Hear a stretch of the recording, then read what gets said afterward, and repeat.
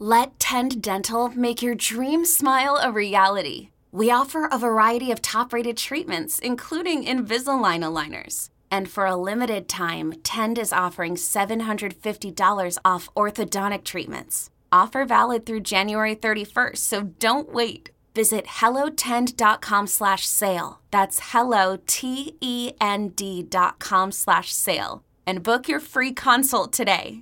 Football is back, and so is Cash the Ticket. Jim Costa with Mike Valeni every week this fall. That's picks, parlays, and that sweet, sweet value, Cactus included, on all the NFL and college football matchups.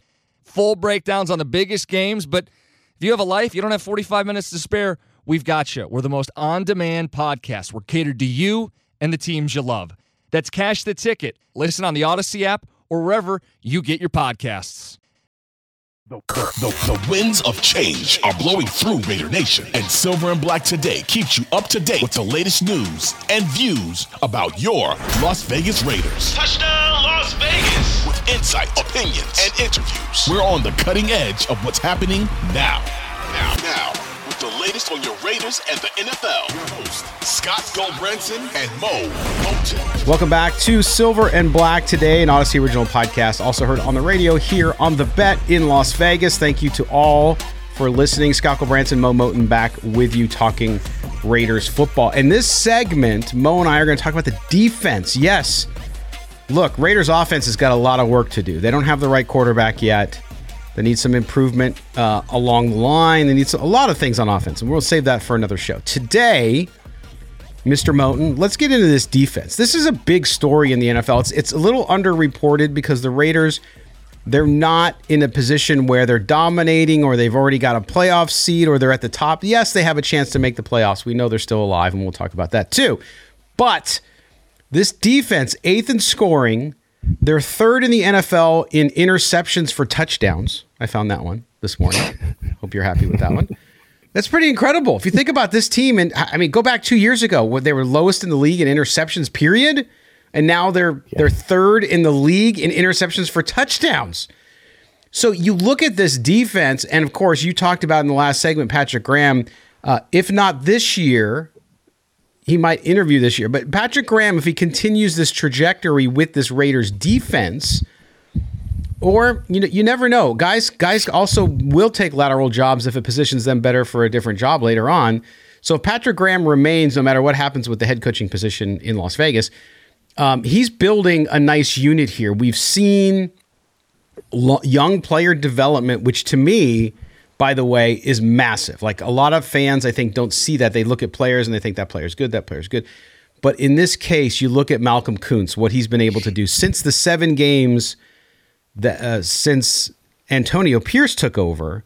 Malcolm Kuntz was lit on fire. This is where he had 2 career sacks coming into the year. He has 7 this season, and all of those came since Antonio Pierce has been coach. And Patrick Graham in that defense being more aggressive. So really quick, Scott, that goes to my point why Antonio Pierce deserves credit for the defensive production. While Patrick Graham is calling the plays, yes, I think Antonio Pierce's influence is translating on the field and turning into productions. But go ahead, Scott. Yeah, no, I agree. But I mean, you see what's happened with Kuntz. Now, Robert Spillane, not as young a player, but still having a career year. We've seen him perform far and above, in my view, anything I expected from him. You look at Divine Diablo, linebacker, again, that's his position coach, Antonio Pierce, what he's been able to do. You look at the young secondary, while they have their moments, every secondary does, they have come along very nicely. Trayvon Merrick has had a bounce-back season. Epps has been a nice player to place in there. You also have Nate Hobbs. You have Amik Robertson, who still plays very, very well. I don't know why some in Raider Nation have it out for him, but a good player. Then, of course, you jettison Marcus Peters, who had basically quit and was collecting a paycheck. You bring in Jack Jones. Great move by both Champ Kelly and Antonio Pierce because of their existing relationship. It just seems like, man, for everything that is unknown and inconsistent about the offense with the young quarterback, the defense has gone the complete other direction. This is one of the, to me, Mo, the second half of the season, especially since Pierce took over, this story about the Raiders defense is one of the best in the NFL. Forget just the Raiders story. In the NFL, the improvement there is so incredible, you can't deny it. This is where I think the national media, and I say national media like I'm not part of the national media, but this is why I think a lot of the national media is blind toward Raider football. Is I think this would be a bigger story if people understood how long it's been, as you mentioned, that the Raiders have had a top 10 scoring defense. Now, I know they were near the top of the league in takeaways in 2016 when they had that playoff run. But this is remarkable considering what the expectations were for this defense. We talked about how the linebacker core was the weak link of this defense, and we was like, we're not sure about how the defense is going to come together. And then the Chandler Jones saga happened, and we're like, oh, the pass rush is not going to be good.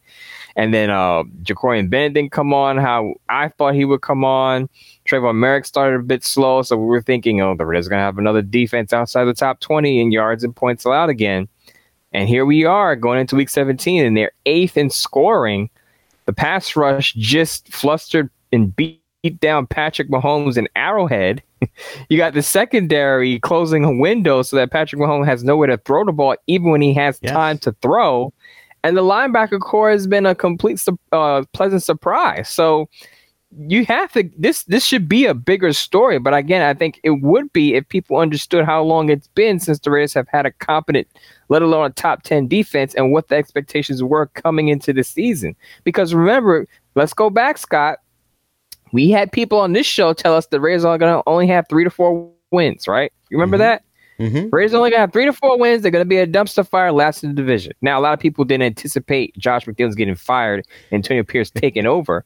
But I think even if you had that nugget of information, I don't think people would have them at 7 and 8 with a top 10 scoring defense and possibly in the thick of a playoff hunt with 2 weeks left in the season. Right. And this is where, and I know fans, and I always take it with a grain of salt because people will get mad at me for saying it, but I'm just going to say it, Mo. Raider fans are very sensitive when it comes to national media coverage of their team. Like, they don't feel like they ever get credit. This case is absolutely true. It's absolutely true. Yeah. You just nailed it. You talked about it. They just don't know. They don't understand the context, the historical context of how Raider defenses have been in recent years since 2016. But you look at what they did against the Chiefs game is a perfect microcosm of this. There are still people, here we are going on now almost a week after this game, well, at least 3 or 4 days after this game, half a week, and the narrative is still what's wrong with the Chiefs. And while that is a valid question, did they forget that Patrick Mahomes is still 4th in the league in yards and he's tied for 4th in touchdown passes? Like, for all this talk about they have no receivers and the Chiefs just gave the Raiders the game. You didn't watch the game then, and apparently everybody watched the game because it's the most watched Christmas game since 1989. 29 million, by the way. The NBA woke up the next morning with a hangover, saying, "What the hell happened? Who hit us?" Because the NFL just crushed the NBA on Christmas, which used to be the NBA's big day. So you look at what that defense did, and Patrick Mahomes. Look, his receivers didn't get open. That's because they suck. No, his receivers didn't get open because the Raiders played really, really, really good defense. And the game plan Patrick Graham and Antonio Pierce came up with just squashed him like a bug. And so, again, I'm not saying this like a fan, and people know that from listening to the show. So it goes to show you, this is where I get in discussions with people about players sometimes, getting into those discussions about Justin Fields. He sucks. Do you watch him? You have to watch the game. So clearly a lot of these people just asking what's wrong with the Chiefs based on the last game should be saying, holy crap, what happened to the Raiders defense? How did they get so good so fast? And when did that start happening? Oh, it started happening when Antonio Pierce took over. Damn, that's a good story. And it's funny because it's a story I'm writing for Sportsnet right now. But that's beside the point. It's one of those things where you have to look at it and say, this is a story that people should know about because the coaches, Patrick Graham, and the players, of course, because they're doing it on the field, deserve so much credit for this. And if I'm Raider Nation, I see Raider fans, because they are smart, finally recognize it and say, okay, wow, how do we keep this defense momentum going no matter what happens with the head coaching position? So during the game, I made that point that, people were asking, I think we made this point in the last show, Tony Romo and Jim Nantz was saying, man, what's wrong with the Chiefs defense? And I said, It's the Raiders defense that's wrong with the Chiefs offense right now. That's the problem. And I had a good post or tweet on the X. It was XEMPPEE said, "That's the tired narrative that really makes me mad. Why is it so hard for the national media to give the Raiders their props when deserved? Instead, it's always, oh no, what's wrong with the Golden Boy?" And I totally agreed with that. And because even after the day after the game happened, people talked about the Eagles not looking good in their win. People talked about the Ravens being the best team in the league. And it was all about, oh no, what's, are the Chiefs, are they falling off the cliff now? What's wrong with Patrick Mahomes? And I'm like, you people don't watch enough Raider football to know that the Raiders defense is actually pretty good. That Patrick Mahomes is going to struggle against a top tier defense, which the Raiders have right now. And I don't think you're giving enough credit to what Patrick Graham, as you said, Antonio Pierce are doing. As I posted on the X on Tuesday, I said, we used to, not we, but the national media used to refer to the Raiders defense as Max Crosby and a bunch of guys, right? Now you have to start mentioning names beyond the 2023 season. You have to start mentioning Malcolm Kuntz by name. You have to start mentioning Jack Jones by name. Going to have to start mentioning, Meek Robertson by name. If the Raiders re-sign him, he's going to be a free agent. You're going to have to start mentioning Trayvon Merrick by name. It's not just Max Crosby and a bunch of guys anymore. There are some playmakers there. Robert Spillane. So I would say that the Raiders defense should be the story, but because Patrick Mahomes is who he is, a two-time Super Bowl winning quarterback and arguably the best quarterback in the league, everyone's going to go with the story of what's wrong with Patrick Mahomes versus, wow, the Raiders defense is actually pretty good right now. Right. And not in any, and you're absolutely correct. I can't add to that to improve what you said. I will say this though, and this is not an excuse for national media, but the Raiders, not only as a defense, but as a team and as a franchise, with the exception of 2016. And of course, when you look at 2021 at the end there, when they made the playoffs, have been, as you fans call them, a dumpster fire. And so I think in the media's mindset is the Raiders are the hapless losers. They're not the team from the 70s and 80s. And so that's pre-programmed. And until the Raiders do something to change that consistently, unfortunately, you're going to get this mischaracterization because you got to sort of change people's perceptions. The perception of the Raiders is that they aren't very good and they haven't been very good and they have a million coaches and their owner's got a bad haircut. And that's what they know the Raiders for. So now you see this defense coming along, but it does take, and there are people in the national media who are recognizing it and reporting on that. So again, everything goes back to what we talked about with the young quarterback, with the new coach. It's all about consistency. You have to consistently do it, and then that's how you change perceptions. Now, the Raiders defense has done that over the past 8-9 weeks. Even before Josh McDaniels was fired, we were seeing the progress. We saw it happening, especially that first Charger game. I keep going back to it, Mo. That, to me, is when they started to really put it together, and it's just gotten better and better. So they finish out this season strong. Win or lose the next two games, if they play tough and they keep their team in the game, then I think you're going to see that momentum, and they'll be able to finish the season feeling really good about where they're at with their defense. The question then becomes, you look at all this great progress. It's great. Pat yourself on the back. You enjoy a little bit. You have a cocktail at the end of the season. Say, good job, team. Then what? Where do you improve this defense? I keep saying, and in my research for the story I'm working on, look, you got to get better at defensive tackle. You still need another young linebacker, and I think you still need another young cornerback or a veteran cornerback who can come in and play there as well. Do you agree with me on those three priorities on the defense, or what else do you see?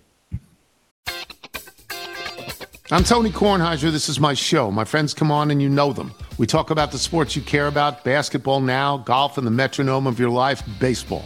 Whether it's opening day, the big tournament, or one of the majors, we have the best to preview it and break down just what happened. And let's not forget the important stuff, the amount of daylight where I live, the importance of Speedies, and the rankings of beach-style pizza.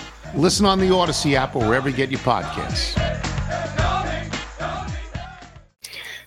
I agree on those three priorities in this order. I think defensive tackle, number one. Yes, Tyree Wilson can play inside, but that's not going to be his full-time position. In my opinion, I think you can move him inside in sub packages, but I think he's still going to play a lot on the edge along with Malcolm Kuntz. Got to get that full-time defensive tackle, number one. I know a lot of fans want to keep Adam Butler because he's played well this year as a veteran, but I don't see him as a long-term building block. I'm talking building block guys you he's a hope to rotational be on the guy. roster. Right, the guys you expect to be on the roster for 10-plus years. So I think the Raiders have to go with a defensive tackle. I would definitely add another young linebacker, though Robert Spillane is under contract for another year. And I would add another cornerback. I talked about Amik Robertson yesterday. There were differing opinions on Amik Robertson. I said that the Raiders should re-sign Amik Robertson. Agreed. There were a lot of people saying, he's too small, he's too inconsistent. Amik Robertson has started to look like the same player that was at Louisiana Tech, the ball hawk that we saw him to be, and I thought he was going to be a second, third round pick when he came out. Now, he had an injury, which I think knocked him down on the draft boards a bit. But we're starting to see that same collegiate player, that see-ball, get-ball cornerback. And though he may be undersized and disadvantaged against bigger wide receivers, I think you retain him simply because he could play inside and he could play outside. He has that versatility. But you would still, in my opinion, even if you re-sign Amik Robertson, you would still draft the cornerback to be that, I guess, full-time guy opposite Jack Jones. While Jack Jones looks like cornerback one right now, you still draft the young quarterback early just to make sure you're stocked at that position. Yeah, I agree 100%. And that's where a lot of folks I've been chatting with have been like, no, defense is fine. We don't need anything. Defense is great. No. Number one, you can always get better. It doesn't matter how good you are. And number two, you need depth. You need depth. So that's what you do. So the defense is now at a position where they have some holes, but they also have answered some questions. We talk about Kuntz and all that, and hopefully he continues that into next season. So if you've answered some of those questions, you have Tyree Wilson who's developing. We'll see where that goes. So you need to figure out how you strengthen it. How do you get better? And that's the thing. Just because you're better than you were last year doesn't mean you stop. So I think that this defense has a long way to go and can really catapult, because the confidence in what they're able to do this year is huge for development going forward. And I do hope whatever happens with the coaching position that they are able to retain Patrick Graham and continue that momentum. Now, if they don't, then maybe there's somebody else there who step up. If Antonio Pierce doesn't get the job, which I think is probably slim chances of that not happening, if him not getting the job. If he doesn't, though, maybe he gets to be a defensive coordinator for the first time. Who knows? We'll see. He hasn't called plays there yet, but we'll see what happens there. But I really like it. I think you can make it better. I think you draft those three priorities to me. First is quarterback. To me, second is defensive tackle, right? Then, yes, you need some offensive linemen too, but a little easier to get. You also have some veterans that are going to hit the free agent market, I think could add to this team.